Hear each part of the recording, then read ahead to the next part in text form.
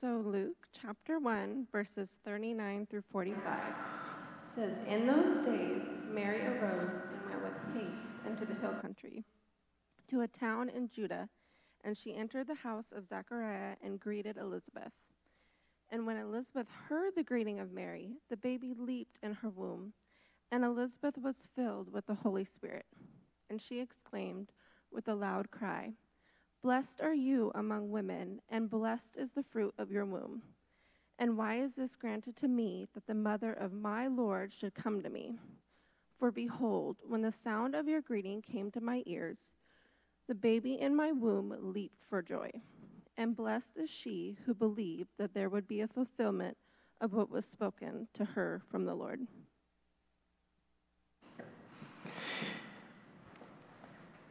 Thanks to Grace for reading God's word for us this morning. Open up to that passage in Luke with me, if you will.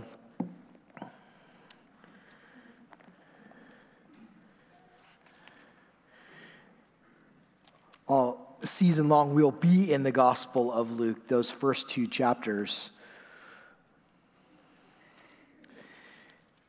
But I want to ask you a question first of all.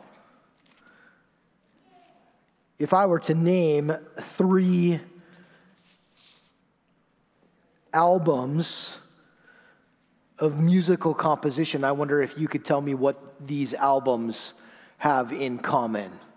So the first album is the movie score of Tom Cruise's 1992 film, Far and Away. Second album, Yanni, live at the Acropolis. Third album, Phil Keaggy's Beyond Nature, an instrumental score. And of course, none of you know what all 3 of those albums have in common, because the answer is that was the soundtrack of my study when I was in seminary. When I was in school, I would put on this playlist that I had, those 3 albums, and my brain knew instantly that it was time to work. Even now, when I hear one of those albums, I feel like I need to go somewhere and study something. That's how Christmas is, isn't it? There's a Christmas soundtrack that dominates the season. So we hear long about Thanksgiving time, Mariah Carey's "All I Want for Christmas Is You." I hear the groans. We hear Michael Bublé. Does he do anything besides Christmas? I'm not sure. Better yet, we hear those Christmas carols, and when we hear the familiar melodies, our brains tell us that it's time for Christmas. I think Luke comes to his gospel with this same truth in mind. So when he's retelling the Christmas story, Luke chapter 1 and Luke chapter 2, songs dominate the storyline. Nearly half of the verses in those 2 chapters are songs and the stories of those songs. So in Luke chapter 1 and Luke chapter 2, there are 5 different songs, maybe 6 by some counts. And this Christmas season, what we're going to do is we're going to look at this Christmas playlist and how those things framed Jesus' first advent, and how in our day it helps us look forward to Jesus' second advent, his coming. And Ed set it up so beautifully for us this morning. That is when he will come in power and glory, and he's going to set up that eternal kingdom. So today, let's look at this first song. It is Elizabeth's melody about God's promised provision. And so God's people are a waiting people. They are an expectant people. And in those days, when Elizabeth is singing her song, when Luke is writing his gospel, the people are waiting for this long-promised Messiah. And I want to make the point that in our day, we are waiting too. We are waiting for Jesus' return. We are waiting for Jesus' rule. And God's people throughout time have trusted him for his promised provision. And as a result, they are happy and they are blessed. So let's look at Elizabeth's song that she sings. And let's look a little bit at the background of that song. So starting in verse 39. You know, as we think about the Christmas season, it is normal, it is for us to look at the unusual and unexpected birth of Jesus. That's what dominates the storyline. But Luke begins his gospel not with Jesus' birth, but with John the Baptist's birth. Luke had, he told us, determined to write an orderly account. That's what he wrote in chapter 1, verse 3. And he starts with this episode of John's birth. He shows Zechariah in the temple and the angel announcing to him that they would have a baby. And that might cause us to ask why. Why would Luke start with this account? I think what it shows is that the story Luke is telling is not a new story. It's the continuation of a story that has been unfolding for thousands of years. So look with me at Luke chapter 1, verse 5 and 6. We're told of Zechariah's lineage, his family heritage. We're introduced to his wife, Elizabeth. Luke tells us that they were both righteous before God, walking blamelessly in all the commandments and statutes of the Lord. He's pointing back to that priestly system that was established under the law of Moses. That was God's provision for his people to come near to him before the Messiah tore down the dividing wall in the temple, the curtain. But in the meantime, God's people knew that they were waiting for his perfect provision, and they were waiting expectantly. And then in verse 7, Luke introduces the tension of the story. Every good story has a tension. Zechariah and Elizabeth, he tells us, had no child. Now, this is significant because from the beginning of the Bible, if we remember biblical history, starting in the 3rd chapter of Genesis, it was always going to be a male child that was going to be the ultimate answer to God's perfect promises. And in every episode of the story where the birth of a son is mentioned, you can feel the mood of the story turn hopeful. Could this be the one? Could this be who God was promising? On the other hand, there is a familiar motif that gets repeated in Scripture. Key couples along the way find it impossible to have children. And the unspoken question that always is looming in that story then is, why is that? What is God doing? These people are faithful to him.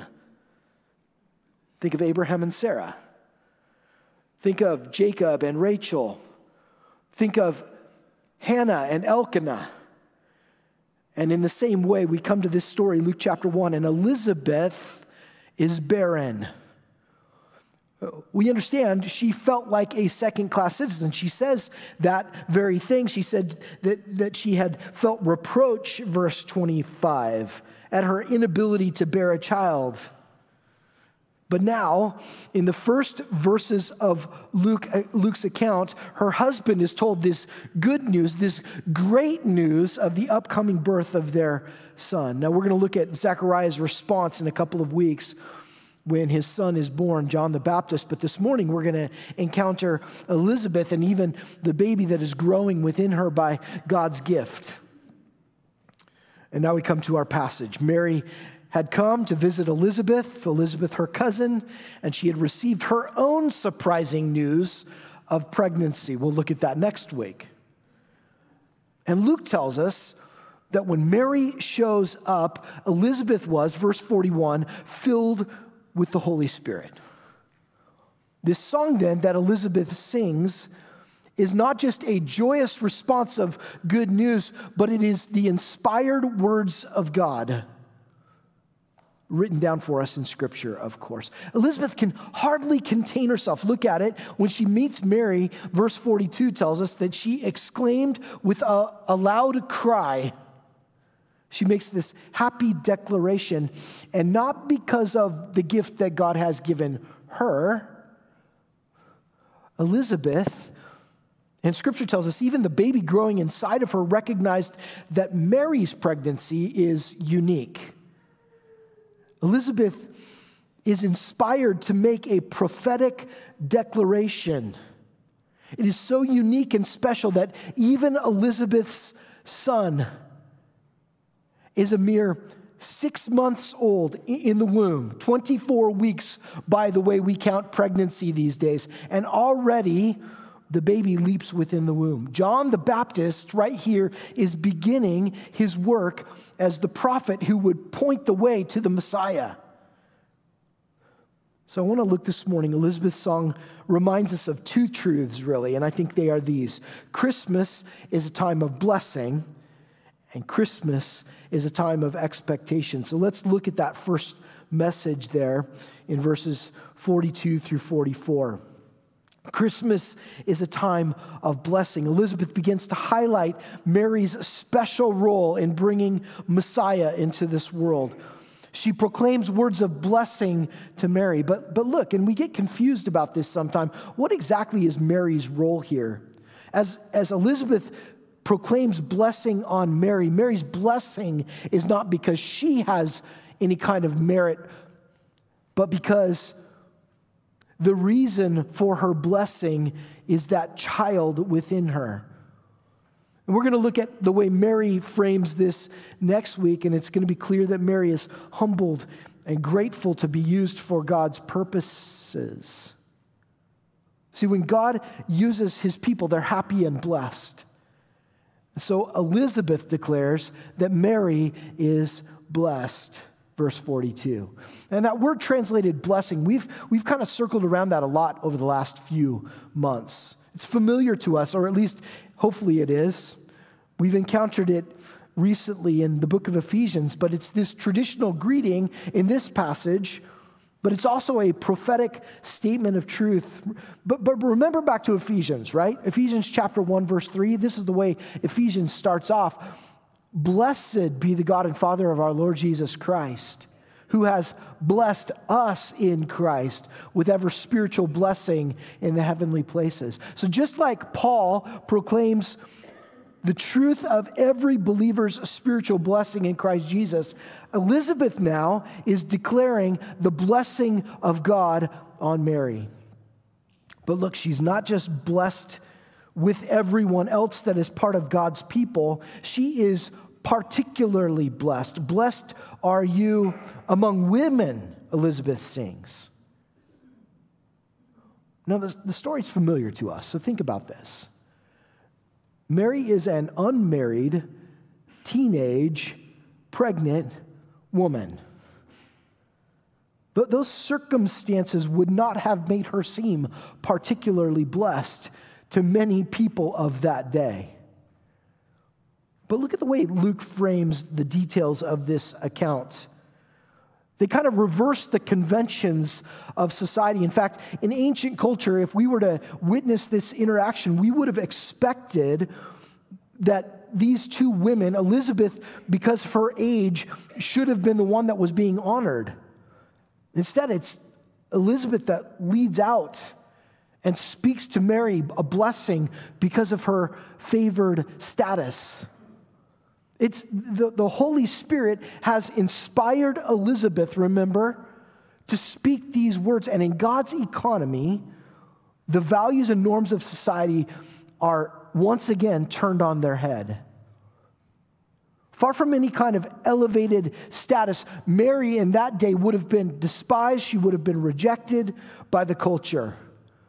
But remember what Paul says to the Corinthians, and it's true and it's illustrated here. God chose what is weak in the world to shame the strong. God chose what is low and despised in the world, even the things that are not, to bring to nothing things that are. See, in God's economy, Mary is just the kind of person that he would use to show his glory. Now, Elizabeth goes on and she makes it clear why she is honoring Mary. She praised God for his provision. Blessed are you among women, and blessed is the fruit of your womb. Elizabeth clarifies here what it is about Mary that puts her in a position of honor and blessing. It's that God has chosen this young woman to carry and to deliver this very special child to the world. Again, we've reviewed this this blessing language several times in the last months. You may remember that I used a statement that I had found in some sermons this fall and this summer. I want to remind you of it. It's this, that when the Lord blesses us, He reviews our needs and He responds to them. When we bless the Lord, we review His excellencies and we respond to them.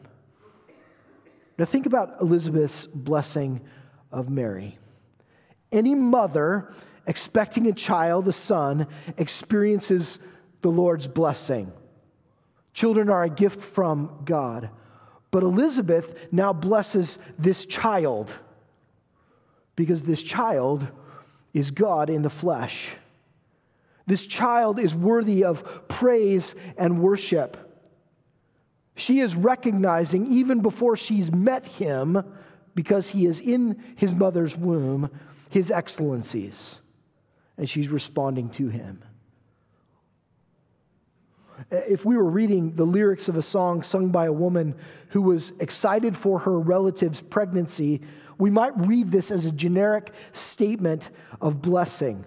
Children are a blessing to their parents. But this woman, Elizabeth, inspired by the Holy Spirit, sang these particular blessings to this particular child. She is declaring him beautiful and majestic and excellent so that the world will respond to him.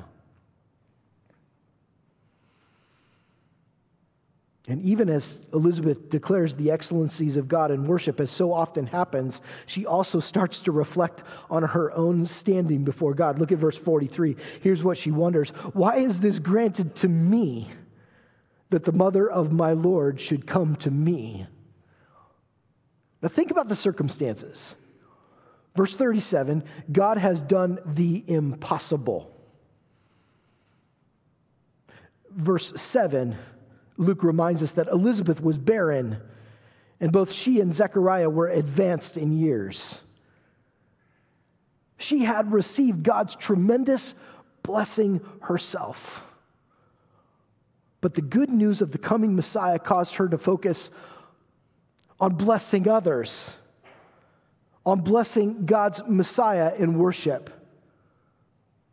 Think about that. How excited would Elizabeth have been that she who could not have children ever and thought she never would, now was with child. And yet the first thought that comes to her mind when she's visiting her relative is, blessed are you. Blessed is the fruit of your womb. What an act of humility that was.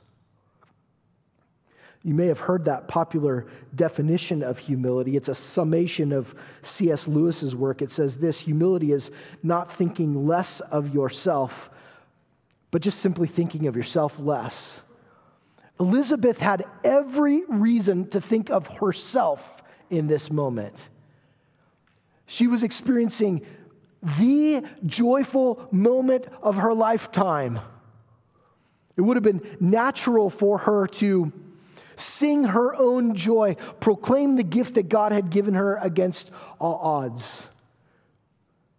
Instead, she's focused on God's work. She's marveling and rejoicing at Mary being chosen to bear the Messiah and bring him into the world. And then look at the passage. Not only is Elizabeth celebrating the truth, but this infant son, who is John the Baptist, within her is also moved in response to God's work. Luke chapter 1, verse 15 had said that John the Baptist would be filled with the Holy Spirit even from his mother's womb.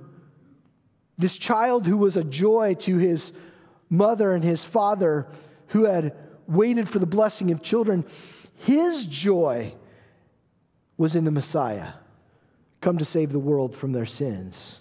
And so twice, baby John's response is noted. He leaped at Mary's greeting, both in verse 41 and verse 44. And Elizabeth, his mother, explains her baby's action as a response to the Messiah. Verse 44, she says this: "For behold, when the sound of your greeting came to my ears, the baby in my womb leaped for joy."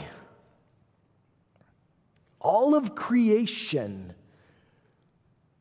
even those that are incapable or unaware are programmed to respond in worship to the Messiah.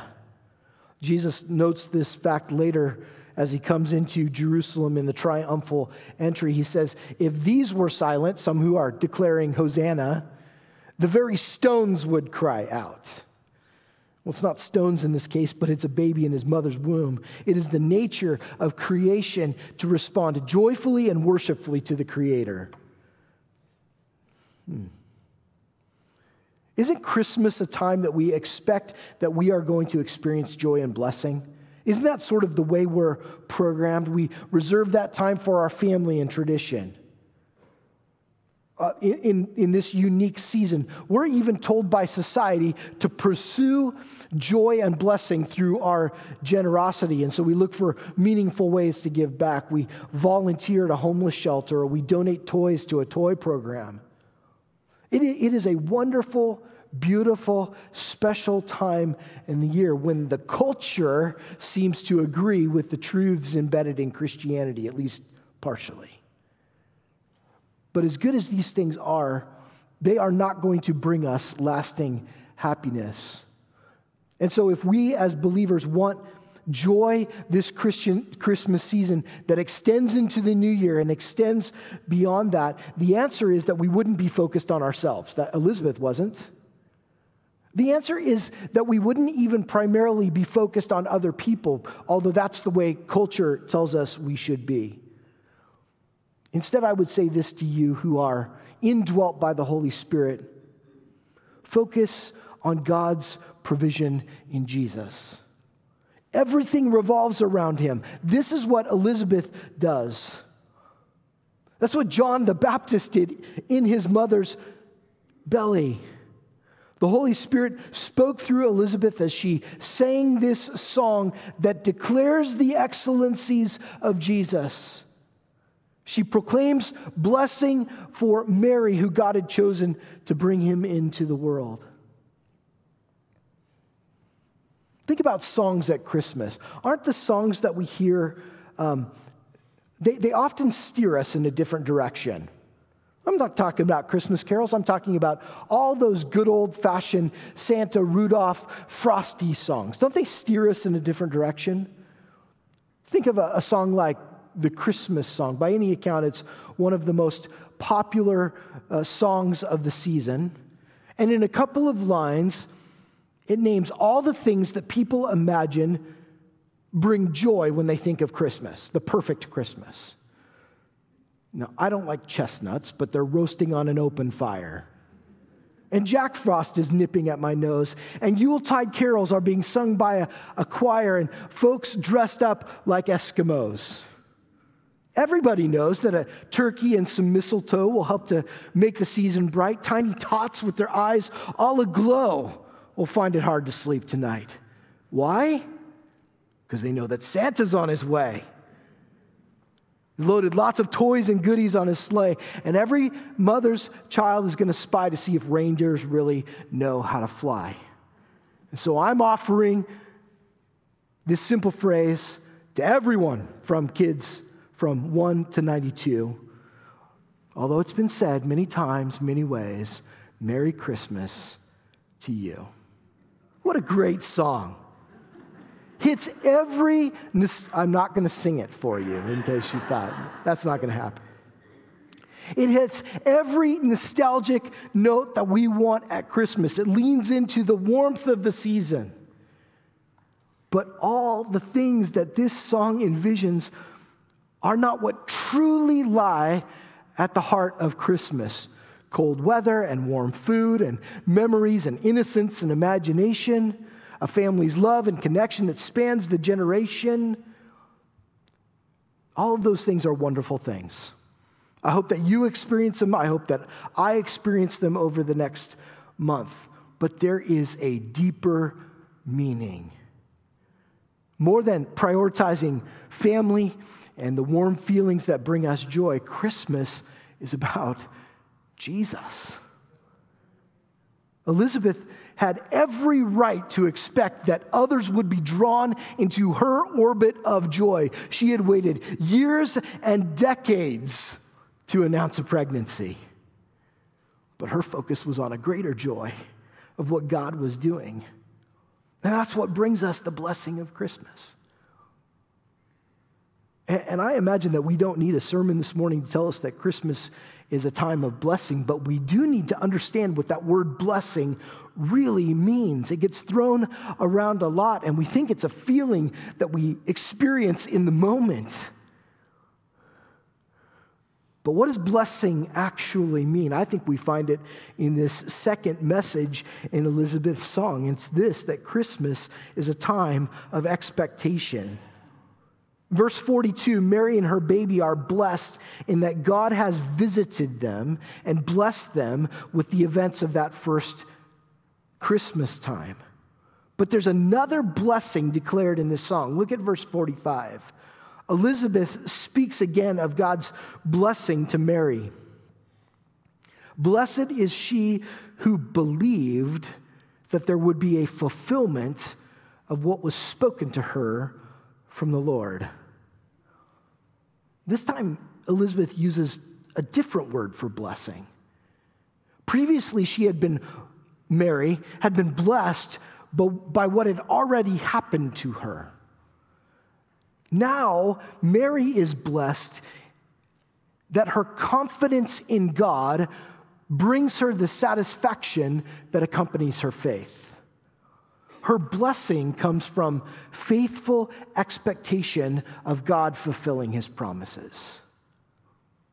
And Elizabeth does more than simply proclaiming a blessing for Mary. She proclaims actually blessing for every person who waits in faithful expectation of God's fulfillment of his promises. We read this, verse 45, blessed is she who believed, but it could be translated legitimately, literally, blessed is the one or everyone who believes. See, you and I can experience the same blessing as Mary, satisfaction in God's provision, if we have faith that God will keep his promises. For Mary, imagine this in that day, the fulfillment of God's promises are yet to come. For most people of that day who knew nothing of Mary's pregnancy, the Messiah is yet to come. They don't know that God has already been incarnated and lives in Mary's body as this little baby.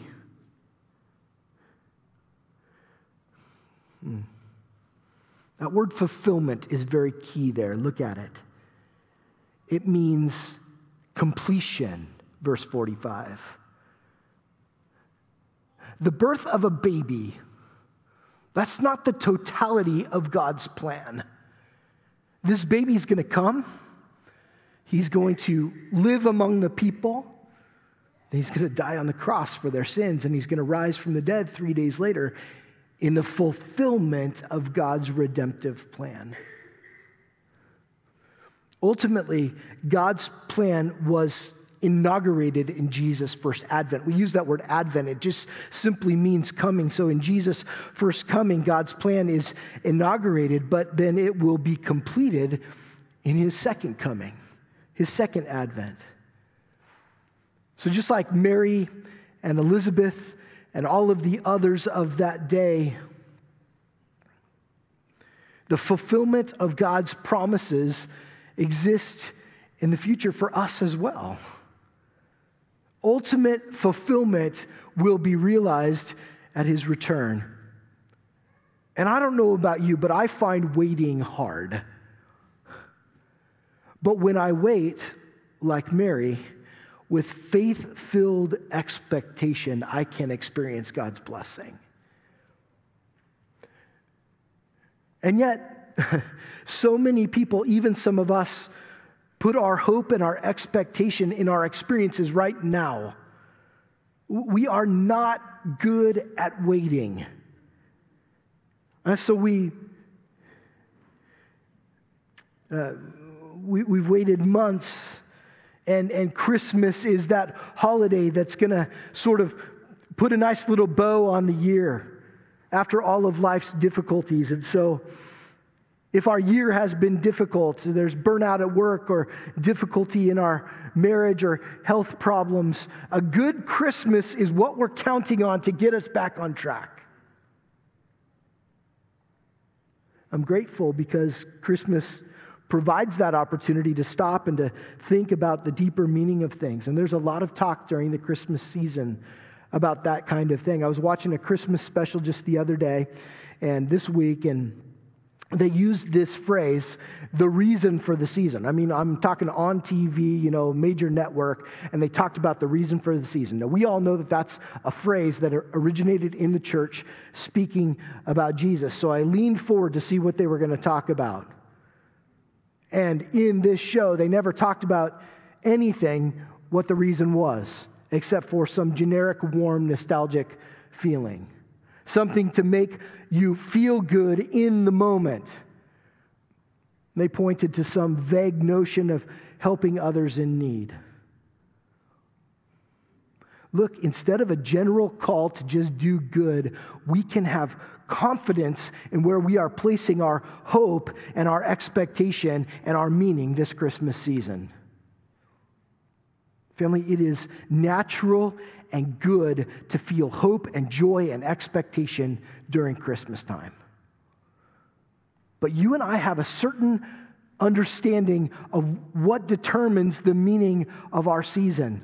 We can't count on saying or singing or feeling or doing the right things in one season to meet our expectation.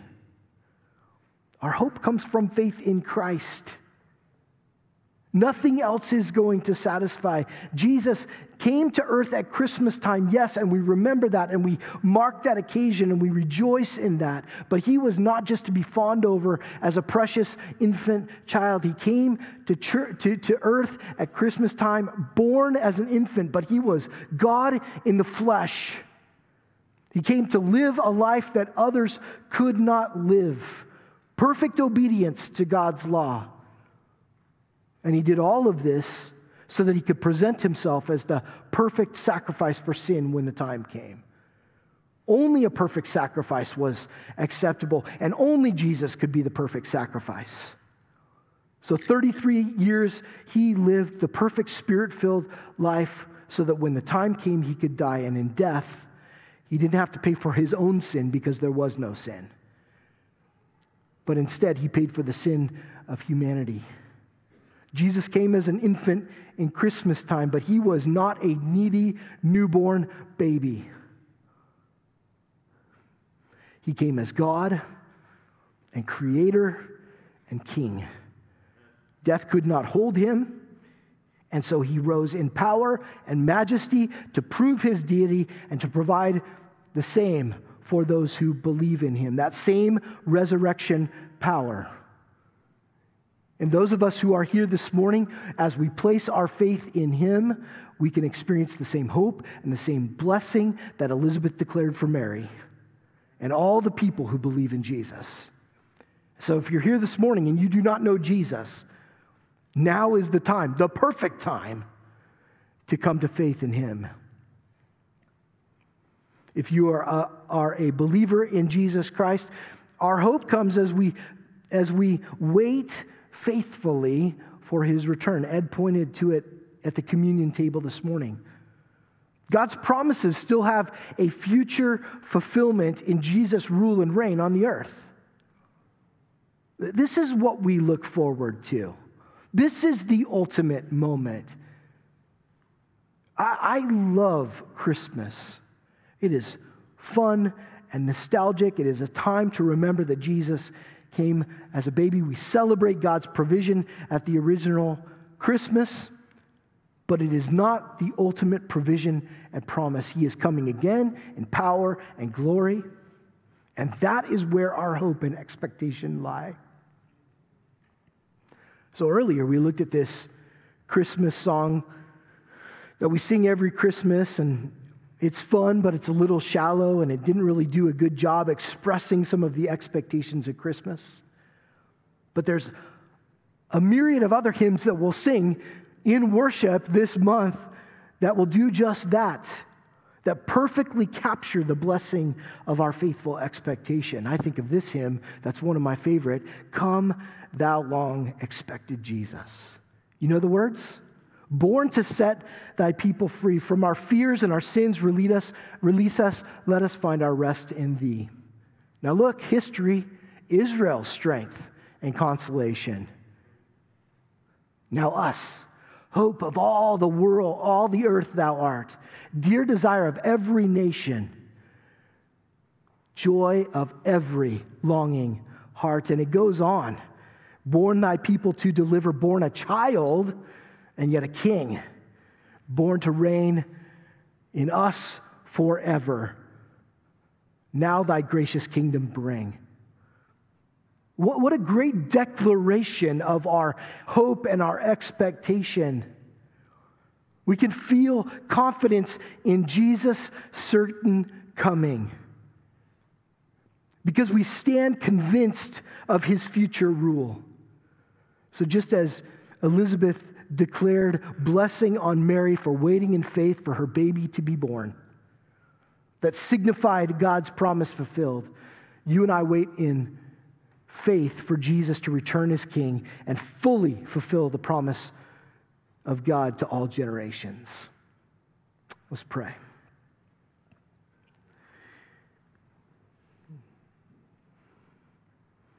What an amazing promise it is, God, that you are the fulfiller of the things that you've declared to be true. And Father, even as we wait a couple of days for Christmas Day to come, help us to remember that we are also people who are waiting for something much, much better, much, much bigger. And along with Elizabeth, we sing praise to the Messiah, though now we know the fuller story, God, of his, not just his birth, but his death and resurrection. And God, we commit ourselves in faith to longing for his return and his exaltation. We are so grateful for this. Father, I pray that this thinking would dominate our season, that when we hear the thoughts of the reason for the season, our minds would not go to lesser things, our minds would go to Jesus. And in doing so, God, we respond in ways that may look very similar to the ways society is telling us to respond, but we do so out of loyalty and devotion to him. Father, give us that perspective this season. And it's in Jesus' name we pray. Amen.